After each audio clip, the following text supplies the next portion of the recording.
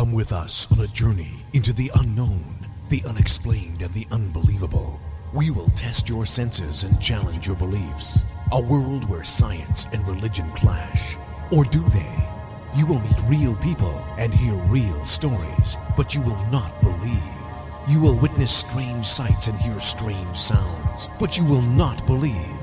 This is the New England Ghost Project. Welcome to the nightmare. Good evening, everyone, and welcome to the second hour of Ghost Chronicles Radio. Ghost Chronicles Next Generation. I am Ron Kolick, your host, the gatekeeper of the realm of the unknown, the unexplained, the unbelievable, and all that stuff.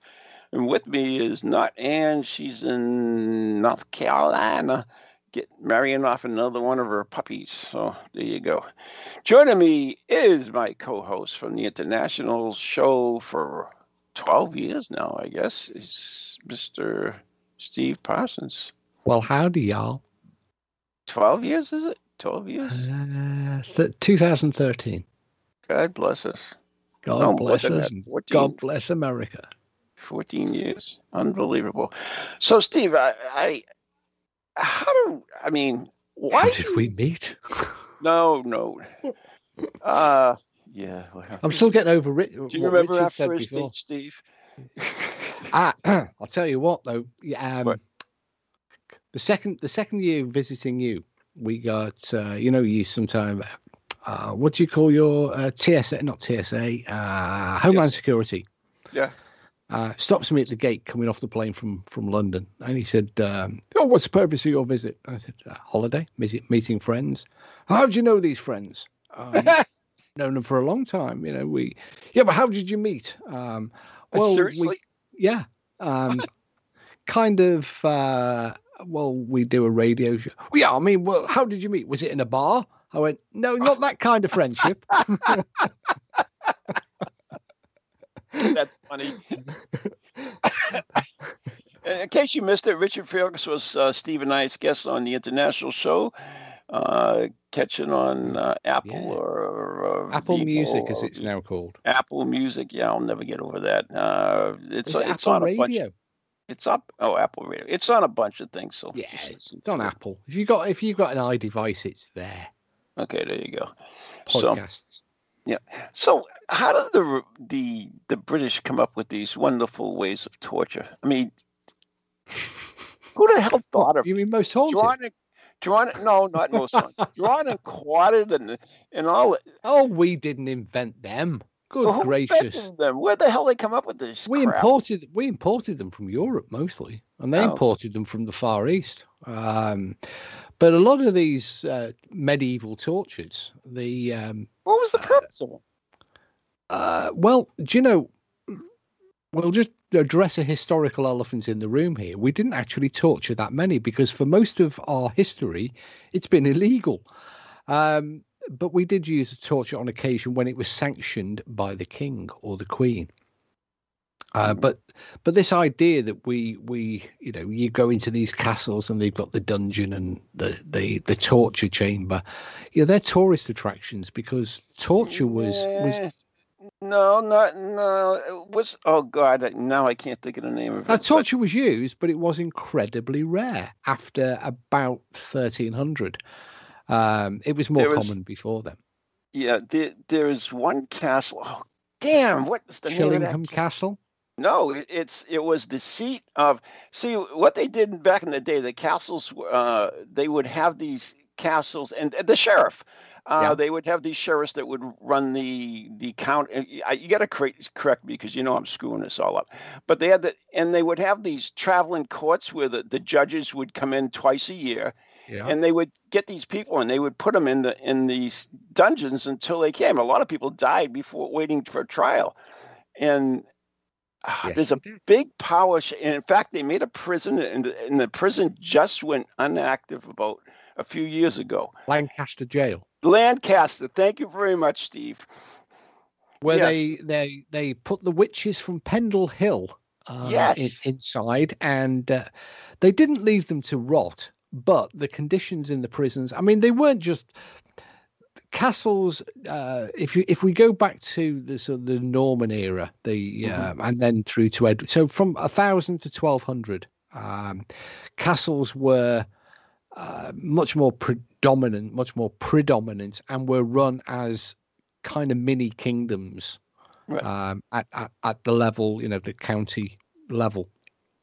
And there, the lord of the manor could basically do what he liked, and he was answerable to nobody. And most castles of that period, all castles of that period, would feature they would have a dungeon, and the prisoners would be thrown in, and they would be tormented rather than tortured. And they were tormented by being made to stand up to their neck in water or just forgotten about. And many castles have this really horrible feature called an oubliette. Now, the oubliette is basically a hole in the floor that's barely big enough to stand up, and you certainly can't kneel, sit, or gain comfort in any way. And you were basically thrown in. And forgotten about. That was it. You were just left.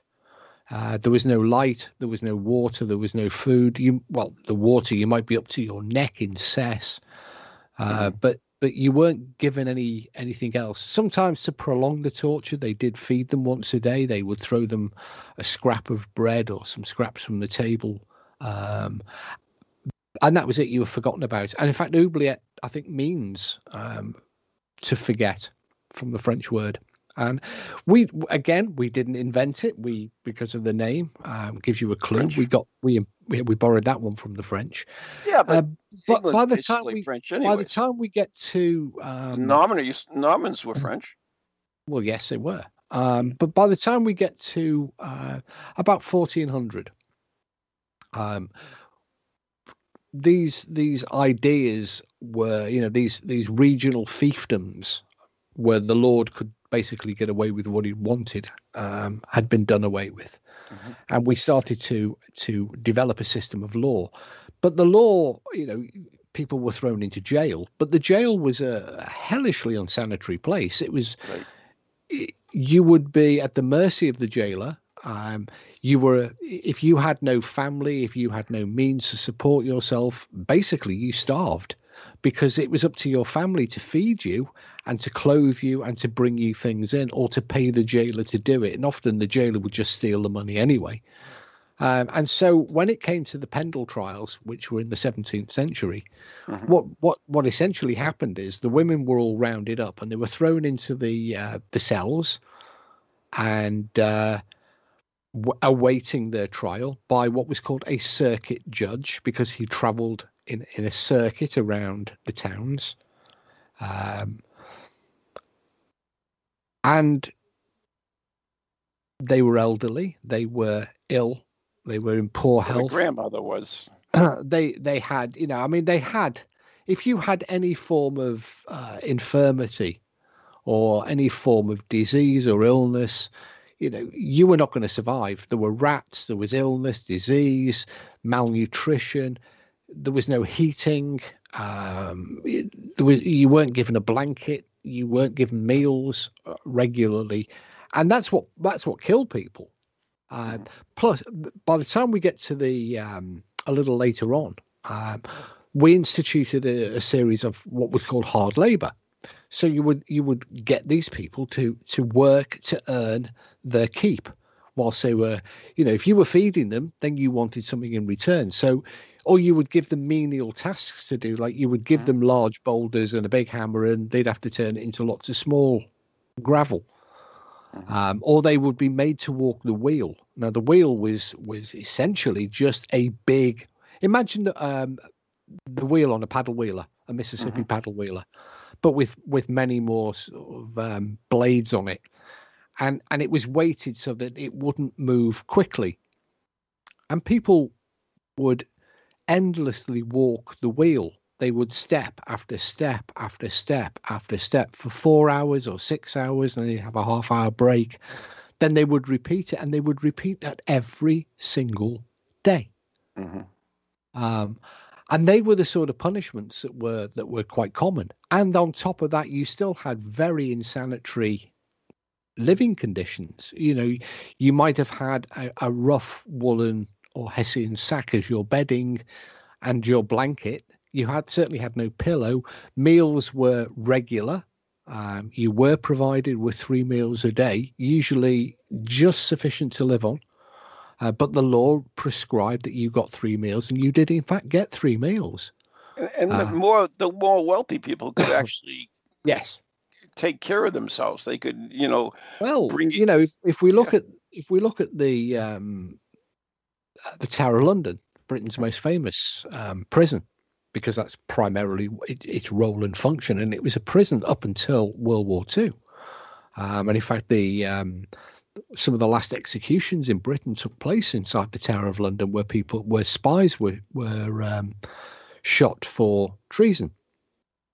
Now there are many accounts written down by the prisoners where they could bring in servants, they could bring in, their retinue, they could bring in a chef, they could have all manner of luxurious foods brought in, and books and firewood and blankets and tapestries for the walls, because some of them were there for quite a while. Yeah. And they weren't going to be executed. I mean, if we take the case of some of the, the earls and the lords, Sir Francis Drake, although he did ultimately get executed, he'd been in and out of that place with Raleigh for, I think he'd been in 3 times. So if you had the money, you would be all right. It was like just you were allowed out. Some of them were allowed out as well to go and visit people, and providing you had to be back in again at the end of the day. So it was kind of just like a modern open prison is today.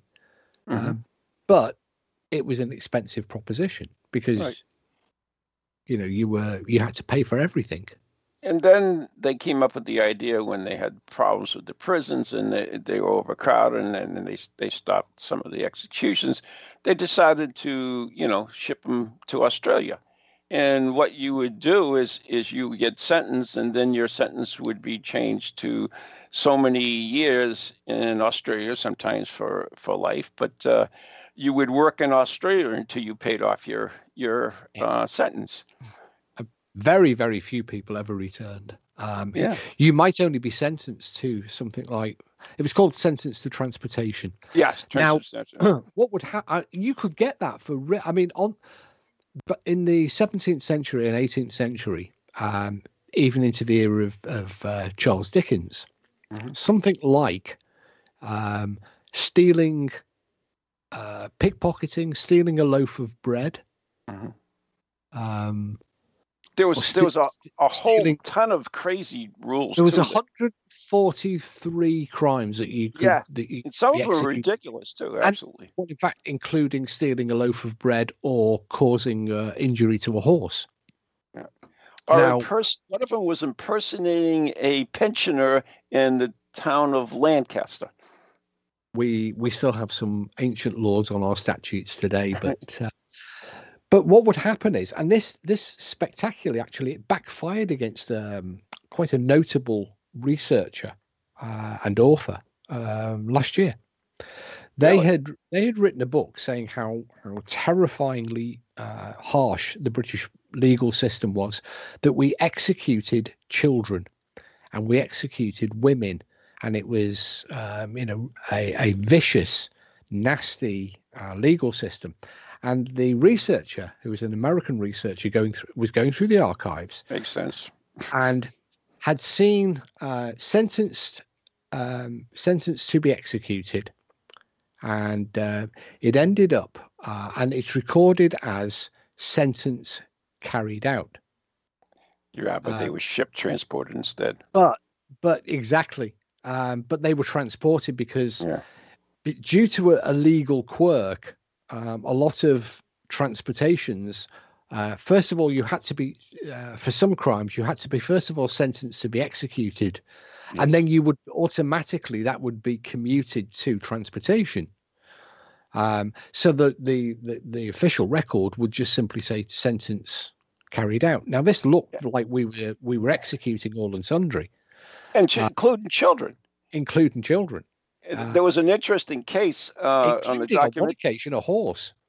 Yeah, and on this one particular case, these two brothers were arrested and sentenced to death for stealing a sheep, and they were sentenced to death and then transported to Australia. As it turns out, after one of them had paid his fine and everything else, he went to the thing. He ended up starting a sheep farm, became one of the wealthiest people in Australia. Well, and what's certainly true is that because, I mean, they might be sentenced to transportation for 5 years, 7 years, 15, right. 20, or for life. Yeah. Now, at the end of their sentence, assuming it wasn't a life sentence, they could, in fact, they were free to come back. Mm-hmm. The vast majority of them didn't, because they found that, hey, this isn't such a bad country after all. And while they were over there, they weren't under the penal system any longer. So they were free to marry, they were free to set up families, set up a business, build a home, create a life for themselves. And they did. And, you know, this is why, to a greater extent, Australia, but also we transported to other penal around the world. You know, it wasn't just unique to Australia, although that is where the majority of them. Can I ask you something, Steve? Is we have this term here from the States in the early days of our history of our country? We had indentured servants. Is that the same thing, or is it exactly the same? Yeah, okay, it is. All right, so it's just a different term. That's all. No, we use that term here too. Oh, you do? Okay. Yeah, it means exactly the same. Oh, it does. Okay. Yeah. So, I mean, that it's interesting. I mean, of course, Lancaster, which is the documentary I happened to see, which they had Gallows Hill where they used to hang all the people, and then eventually that was changed. But the Pendleton witches was an intriguing case in itself, in that they were all ratted on by one of the young daughters, who actually was also called a witch, and not only the whole family, but also their neighbors as well. Pendle it's kind of a precursor to Salem in many ways. It is, yeah, you're right.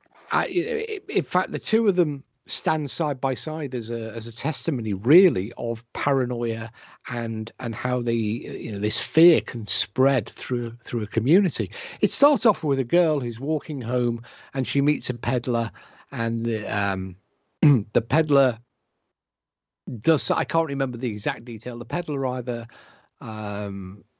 anyway, the girl places a curse upon the peddler. Supposedly, because the peddler had said or done something that offended the girl, and she uttered a curse. I mean, it's no different than when we're driving along today and the idiot breaks suddenly in front of you. I mean, so she does this. Then they discover the peddler dead, and the girl, you know, it was a very religious society in 17th century Britain, much as it was in New England at the time, and she begins to worry. Oh my God, I've killed this man. I've killed this poor peddler man. I must be a witch. And she kind of convinces herself that she's a witch, but then another member of her family convinces her that actually you can't become a witch. You have to be inducted into witchcraft. Mm-hmm. So somebody else is a witch. And so it spreads through the community as one person starts to blame another, and then old scores get settled. Well, yeah. I don't like you anyway, and I'm going to blame my cow fell over last week, and it's your fault. And then it just becomes, well, I've never liked that woman at the end of the road. She's, I mean, you saw the situation in Salem. Eventually, hundreds of people are getting sucked into this vortex of blaming one another, until in both cases somebody came along in both in Salem and in Pendle and said, look, this is getting enough, stop. And it just fizzles out. Then people suddenly come to the senses. What they did is the governor's wife was accused of being a witch, and what they did is they said, well, you can't use spectral evidence as in the trial, so which is basically just somebody saying she's a witch, my cow died or whatever. And after spectral evidence was thrown out, which then all the witch trials just disappeared. As soon as somebody calls common sense and people stop and think about what they're doing, the hysteria goes away. And I think in both cases, Pendle and Salem, there have been public apologies for what transpired. But it's interesting in both Pendle and Salem, those poor unfortunates who got sucked into that vortex of witchcraft have given an identity to the town and made it prosper. Pendle is a huge tourist attraction, and we know what Salem's like. Yes. Without those events that took place 400 years ago, would the town necessarily be as prosperous? But it's also interesting that neither town, neither Pendle nor Salem, I was reading the history of Salem a few months ago, that both of them were spent the next 200 years playing down the events and trying to sweep them under the carpet and pretend it never happened. And it's only really been since in the last 50 years that they've started to develop the tourism industry based upon these. Salem tried to what's the word? Embrace their maritime history and get away from their witch trials thing, and but they soon found out that there's more money in witches than there is in maritime museums. But it's another great mythology that spread. We go back to punishments as well. Another great mythology that spread is you've heard the saying, you've seen the Monty Python sketches, burn the witch, burn the witch, burn the witch. In actual fact, that was particularly a German thing. We never burnt the witch here in the States. We never burnt a witch in Great Britain. The Scots did, I think, one. Yeah, I thought the Scots managed one, and we did burn a woman who was accused as a witch, but we burnt her for treason because she was plotting against, and so she was actually burnt for treason, not witchcraft. Do you remember her name, Steve? I don't. Okay, off the top of my head. But she it was. Sounds familiar. That's why. But she was burnt for treason, not which was a what is the deal about offenses. Drawn and quartered though? That is probably most. I mean, I don't. We didn't use that very often either, but usually a high we did profile figure. Well, for example, William Wallace. Yeah, right. Was sentenced to be hanged, drawn, and quartered. Explain that. Right. Well, hanged, drawn, and quartered is actually the wrong way round. It should be drawn, hanged, and quartered. But so what they are done is they're tied to the back of a horse or a cart or an ox, and they are basically dragged through the streets, picking up all the injuries and sores, and this crowd are throwing crap at them. Throwing crap, and they're being dragged along the rough stone, and they're getting badly beaten up by this. Then at the after they've been subjected to that, they're then because hanging wasn't drop hanging in that period. The hang drop hadn't been invented. For what we're talking, hang and drop is mean that you're where the trapdoor's pulled away and you suddenly fall. You go down and you travel a distance, and it instantaneously breaks the neck. You travel a distance to break the neck. Whereas previously hanging was you were suspended. In fact, they still use the term on a horse cart, and they pull the cart out, and you would just hang there. Or they would just put a rope around your neck and pull you up off the ground. Yeah, that works too. Yeah. So it was a kind of slow, nasty, throttling death that could take, it could take a few minutes. It could take several hours. Mm-hmm. So what they would do is they would then hang them. So they would be suspended by the neck, which is still a legal term. When you look at the judgments made for people who were to be taken from this place, for execution by hanging, the judge would always say you will be taken from this place and suspended by the neck until pronounced dead. Mm-hmm. And so what they would do is they would suspend them round the neck by the neck until they weren't dead, till they were barely alive. Then they would lower them to the ground. Then they would revive them. They would pour cold water on them and make sure that they were alert enough to understand what was going to happen next. And what happened next was not quite as gruesome as you might see in some of the Hollywood. They didn't rip. Well, in fact, they did in some cases. But basically, they would slit them open from navel to breastbone. And, first of all, they would, if it was a male prisoner, they would cut off the genitals and force him into his mouth. Then nice. Slit him from navel to breastbone and pull out his entrails before his dying eyes. Mm-hmm. And that was done to Robert the Bruce. He didn't shout freedom. They used to quarter him too.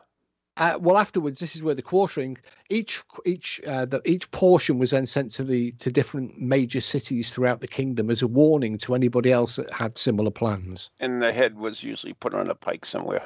Yeah, on Traitors' Gate in London. There you go. So, but I mean, you had to be a really bad traitor to get hung, drawn, and quartered. Or misunderstood. Or Scottish would do. Oh, same thing. Yeah. Anyways, we have to take a break right now. I guess you're listening to Ghost Chronicles. Which one are we? Oh, Next Generation, right here on TogiNet and Pararex Radio, brought to you by Circles of Wisdom, 386 Merrimack Street in Methuen, Massachusetts, and the Gallant Messier Family Law Group, 15 High Street, North Andover, Massachusetts, and our very, very good friends at Ghost Chronicles Radio on Patreon. We'll be right back after the following messages.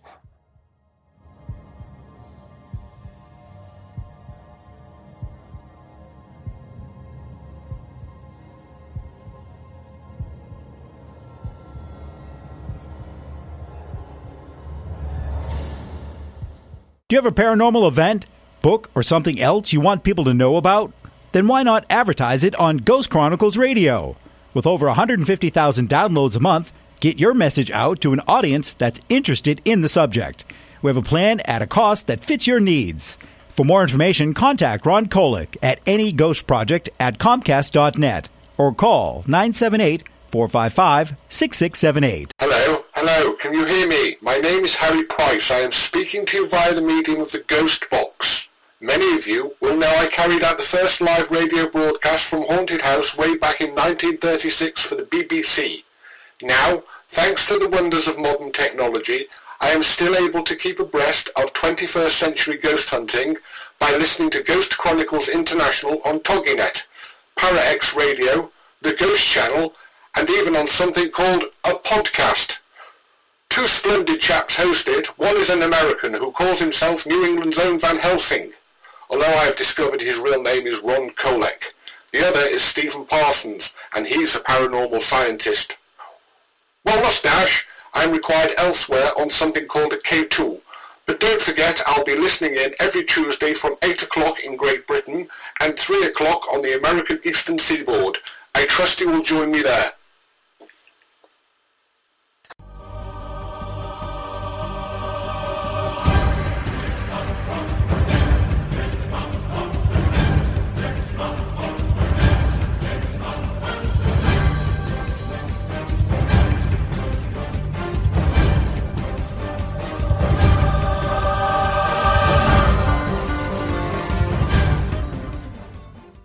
Hello, Harry Price here. I've managed to get back. So I thought I would join tonight with that Kolick fellow and do this Ghost Chronicles nonsense. Anyway, yes. What was that again? I've got to go with bloody Conan Doyle again. Anyway. Welcome back to part 2 of Ghost Chronicles The Next Generation with your host in New England and your host in Wales, because the real host is in the Carolinas. I'm right here. You mean the other one. Co-host. The real co-host is in the Carolinas. What host? And that's me. Yes. There we go. Yeah, funny. Did you get a crackling in your ears when we went to come in? It all went... Really? Could be paranormal. Could be. Could be a breakthrough, an electronic breakthrough from the other side. Speaking about paranormal, there is a rumor and there are lots. Maybe just a rumor, I don't know. But I understand that there's a new blue-covered ghostology coming in. There is, yeah. I only got to see the cover yesterday. I'd sent suggestions, but yes, you're right. After 6 years, I was reading through Ghostology during lockdown and realized that it was getting very out of date, some of it, because techniques come and go and equipment gets better and the way we use it changes. And I thought this book needs to be updated. And so I set about and updated it. And courtesy of White Crow Books, the publishers, they were very supportive and said, yeah, we think it's a good idea. But then it was, how do we make it different? And as you know, Ghostology and Paracoustics, one's got a lurid green cover, one's got a bright yellow cover. And I said, we've got to make a blue one then. So we did the blue one.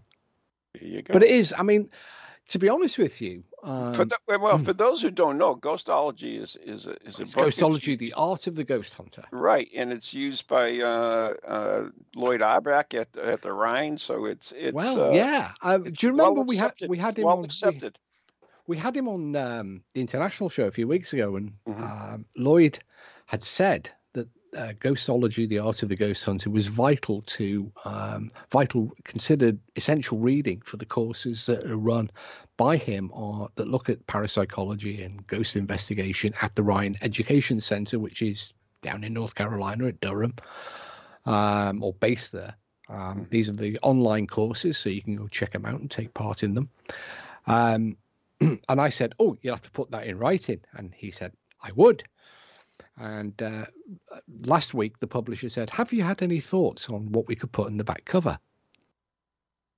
And I went, let's ask Lloyd. Sure, and generously, he has supplied, as he said he would be happy to do, he has supplied some sentences for the back cover. But what surprised me doing it? You didn't ask me. I noticed. That's okay. Fine. I can tell you what a great level it is for a coffee table.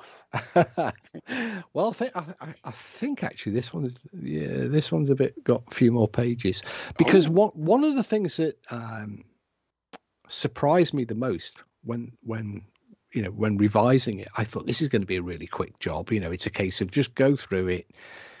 Change a few megapixels here and there, delete pieces of equipment that have been...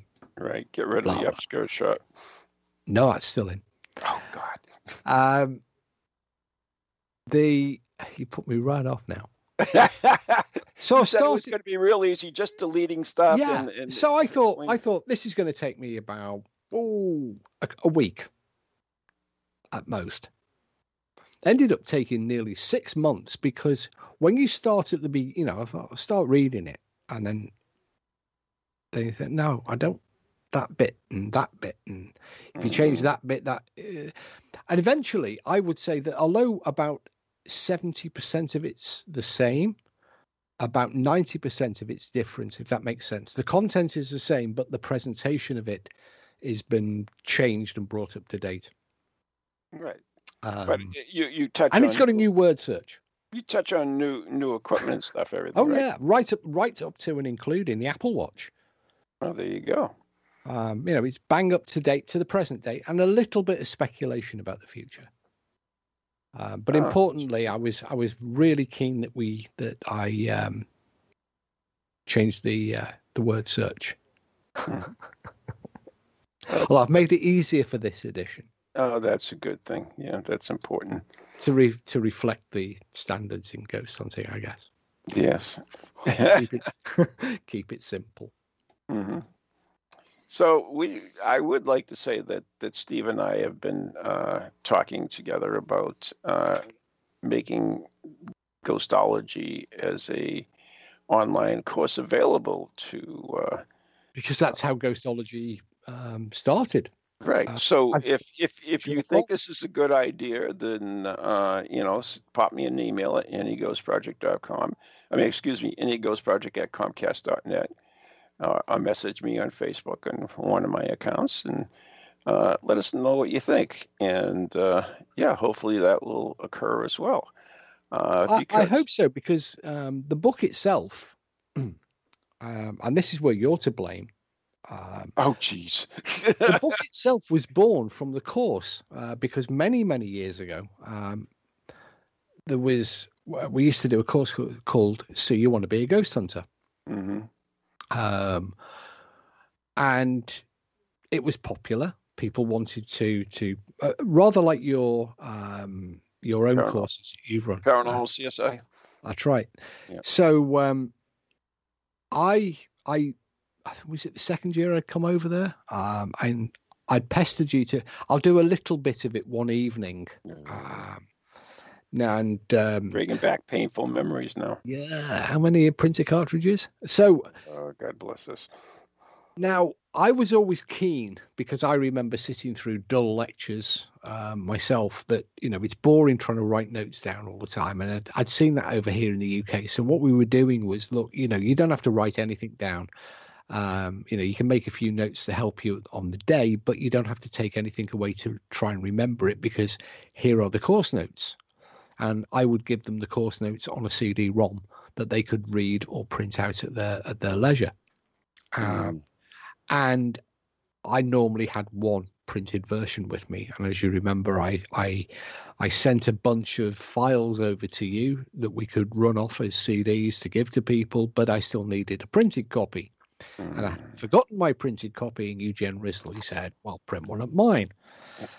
And on the world's slowest printer, I might add.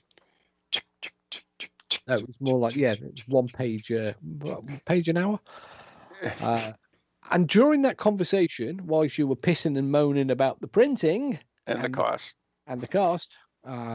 all 80-something pages of it, you said, I don't know why you didn't write a freaking book. And that was the first, because I'd always said, the year before, I'd always made my unique selling point was I'm not an author, because every time I went anywhere or did anything, or we were on a radio show together, all you would get is, and tonight's guest is author. And everybody I was meeting wrote a book. And you can nowadays. That's the cool. And I was like, no, I don't want to write a book. What am I going to write about? I'm going to write a book about ghost hunting. There's 101 books out there about ghost hunting for dummies. Most of them are written by dummies. I did not say that. Zach Bagans, if you're listening, my book is not for dummies, but you could do well for reading it. You gave him actually a decent review. I gave him a fair review, I thought. Yeah. I mean, if you have got a copy of Ghost Hunting for Dummies by Zach Bagans, you will do yourself no harm by reading it. You'll do yourself a lot more good if you read It's almost endorsing. Well, I am endorsing it because he never wrote it, first off. And secondly, the information in it is actually if you know nothing about ghost hunting and that's the only book you pick up, it will do you no harm and it will improve your ghost hunting. Now, that's an honest appraisal of Zach Bagans' book, Ghost Hunting for Dummies. So, I mean, you'd do better if you read Ghostology, The Art of the Ghost Hunter, but, it will do you no harm. And if it's going to sell, Zach's book will outsell Ghostology by a factor of 20 to 1. So, now, what I would is the Ghostology, the new Ghostology, available now? No. Okay. We don't have a publication date yet. We're at the manuscript and internal. All the typesetting is finished. What I'm trying to hope to do is to coordinate the launch or the publication of Ghostology Revised Edition with the new publication that's coming out from the Society for Psychical Research, because they have a set of, they published in 2018 a set of guidance notes, which is a set of a brief way of how to conduct a ghost investigation from start to finish, from that first phone call or first walking into a haunted building right through to the what happens when it's all over. And it deals mostly with interviewing witnesses and gaining the most evidence from each different situation in an ethical way. But what was coming up was an awful lot of questions about equipment, whether I should use a K2 or whether I should use a 1394 or whether I should use an audio recorder, and how do I do. So it became very apparent that a set of guidance notes were needed to deal with the equipment, because equipment is, there isn't a ghost hunter that doesn't use equipment, let's be honest. And the equipment is a good way of gathering data and information. And so the SPR responded by commissioning the publication of another set of guidance notes, which are specific to making sure that if you use equipment, then you get the very best from the equipment to help you with your investigation. And because it's quite, it would be nice to tie this launch release of the two books, because they cross-link between one another. And so that's, one's going fast and one's going slow at the moment, as I'm trying to get the two of them to time together. Mm-hmm. Not easy, but it's working slowly. So anyways, keep stay tuned, and we'll give you information when it will be released and so forth. So it will be before the fall of 2021. There you go. So that's this year. So the going back to our discussion with Richard Felix, which was about ghosts and why ghosts exist, and also earlier in the show we talked about torture and stuff. So are there any reports of, for instance, the Willis Wallace or any of the people who have been drawn and quartered as ghosts? Oh, all of them. Really? Almost every last one of them. In fact, every notable famous person in British history, virtually, from Admiral Lord Nelson through to all of our kings and most of our kings and queens, and notable figures from history have managed to come back. It's a bit like pop stars today, Michael Jackson and Rock Hudson and hey. Speaking of that, reminds me, didn't you go to school with Olympia Dukakis? I don't think so. She's from your neck of the woods. Yeah, so. Well, she died recently. I was just thinking about the red light seances, and she's a local gal. No. No. No. Oh, okay. No. I was listening to the radio the other day, and they were doing the obituary for Olympia Dukakis. And she said, born and raised in Lowell, Mass. I went, hey? I never. Yeah. So I quickly looked her up on Googlepedia. Yeah. And I thought, hang on a minute, you've got a red light seance this week. No, next week. Next week. But anyways, come through. Yeah, who knows? Yeah, and it is an Olympic year, so There you go. Has Derek come through yet? Apparently he has. Other than on the Derek Okoro site, has he come through anywhere else? Yeah, well, apparently so. There are a number of lesser mediums who've reported communications with Derek. None of which I think have ever been confirmed by Gwen. But yeah, I mean, we live in that era now where, in fact, we've already had one claim, very distastefully done, within 48 hours of the death of Prince Philip. Are you kidding me? No, apparently a group had claimed that he came through on the ghost box. Of course he did. I mean, well, why not? We get Harry Price. Yeah, definitely. At least Harry likes us.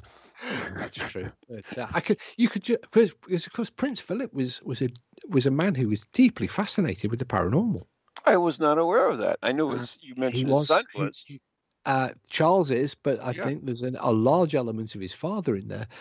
Philip is more notable for his interest in technology and science. But he was a deeply spiritual man who had quite a strong interest in what we would call ghost hauntings, that side of the paranormal, and indeed also UFOs, or identified flying objects, which we're about to get the lowdown and dirty on, because it looks like, in the news at the moment, we've got all this new U.S. Navy stuff, and we've got this big report due out on the 1st of July, which was instituted by that heroic ex-president of yours before he left office, Donald. So that's all coming out on the 1st of July with what does the US really know about aliens?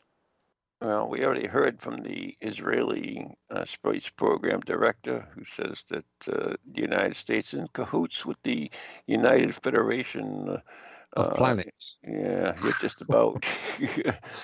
Well, didn't Obama? Because Obama was interviewed by James Corden only last week, and they got onto the subject of, is there an Area 51 and what's really there? And Obama said something interesting because he said we don't have any aliens, but but we do have stuff that we don't know about. Yeah, it's Area 51. Yeah, of course. It's supposed to be. It's their R&D. That's their development stage for all this fancy stuff. That's where the. That reminds me. Lockheed Skunk Works accidentally released a video segment this week. They did a video presentation looking, and it was one of these look at us, we're great, we're Lockheed type presentations, and they included a segment in the video that shouldn't have been there, and it's now been taken out again. But this was something called, what was it called?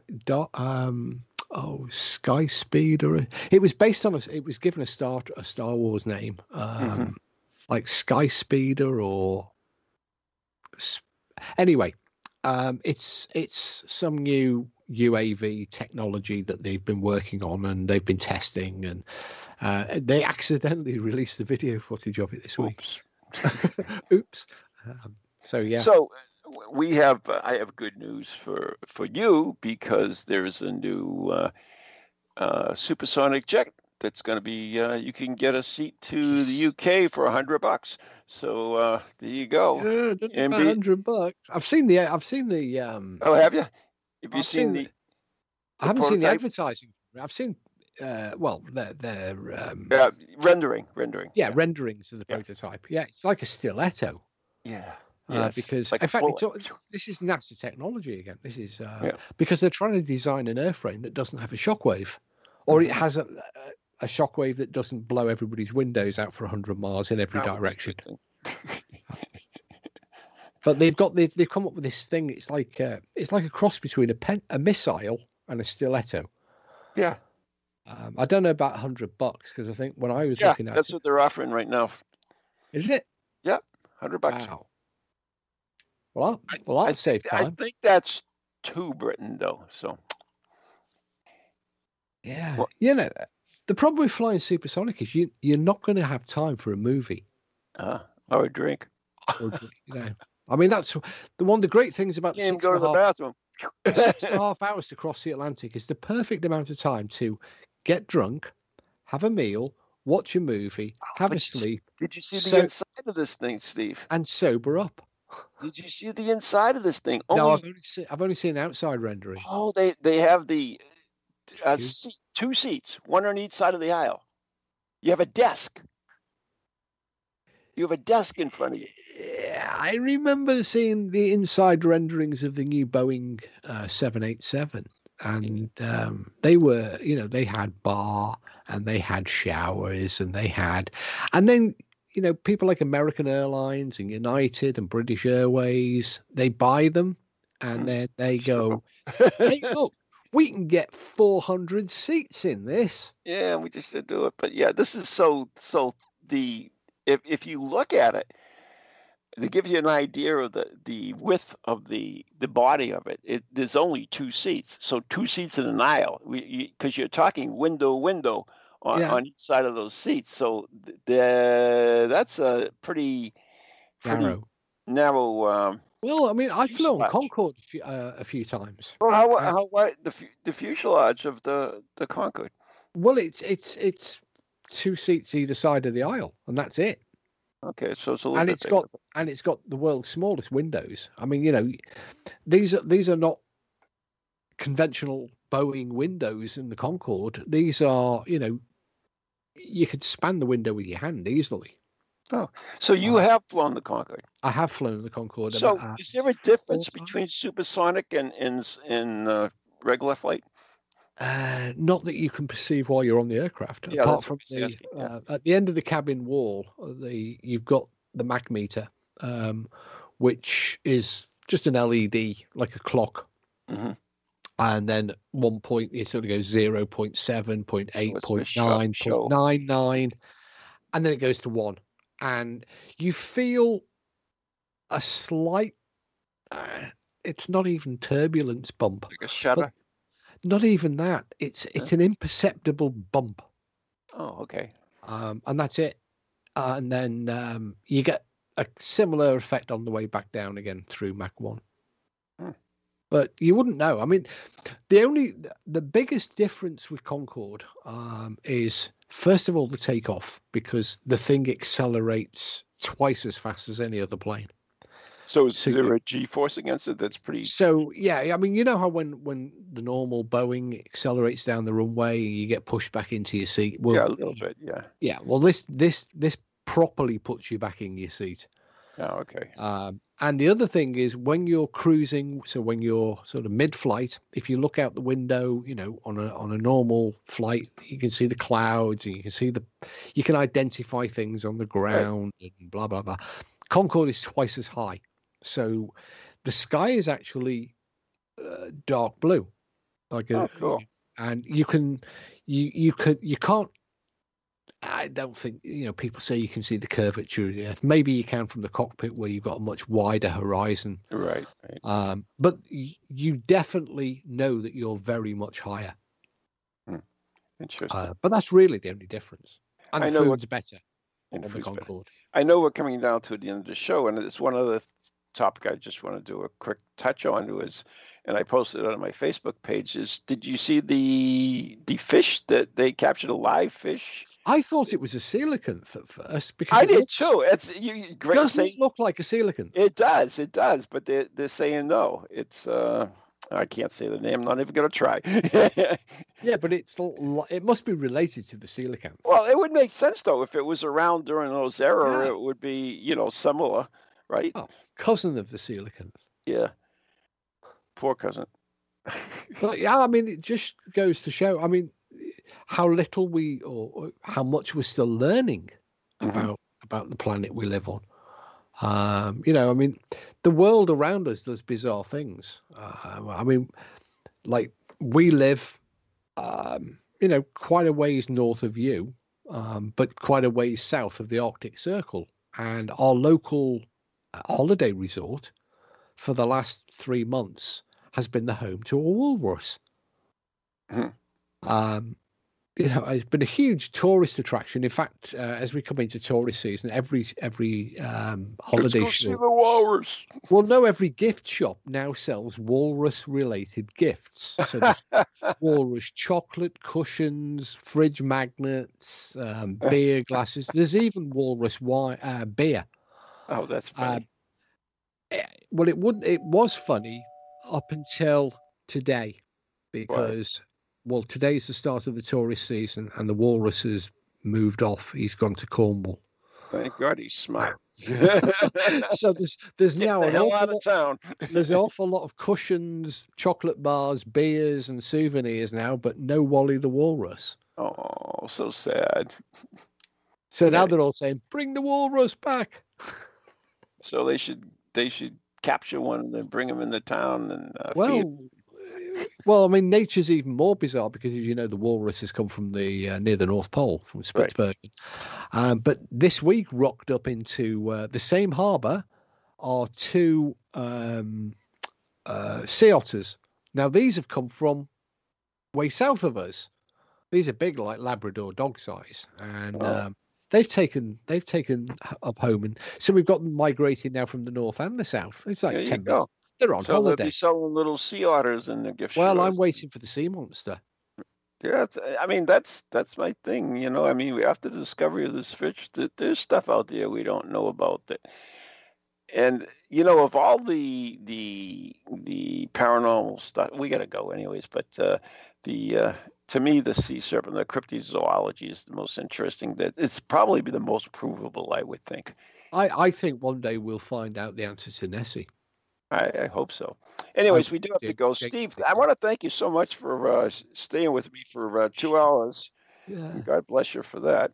I have to be awake in 4.5 hours' time. Oh, you're a fool then.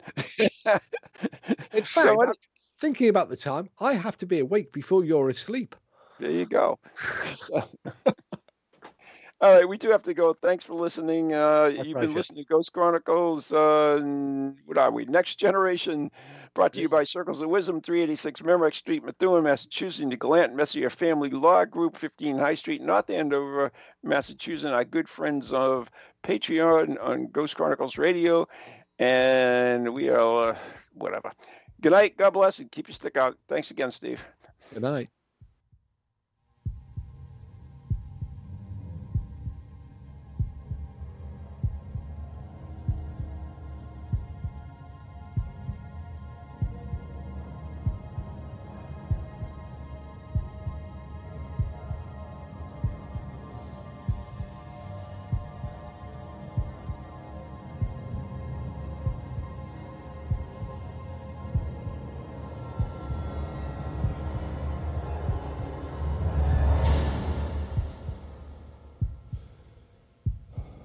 From ghoulies to ghosties, long-leggedy beasties, and things that go bump in the night. Deliver us, good Lord.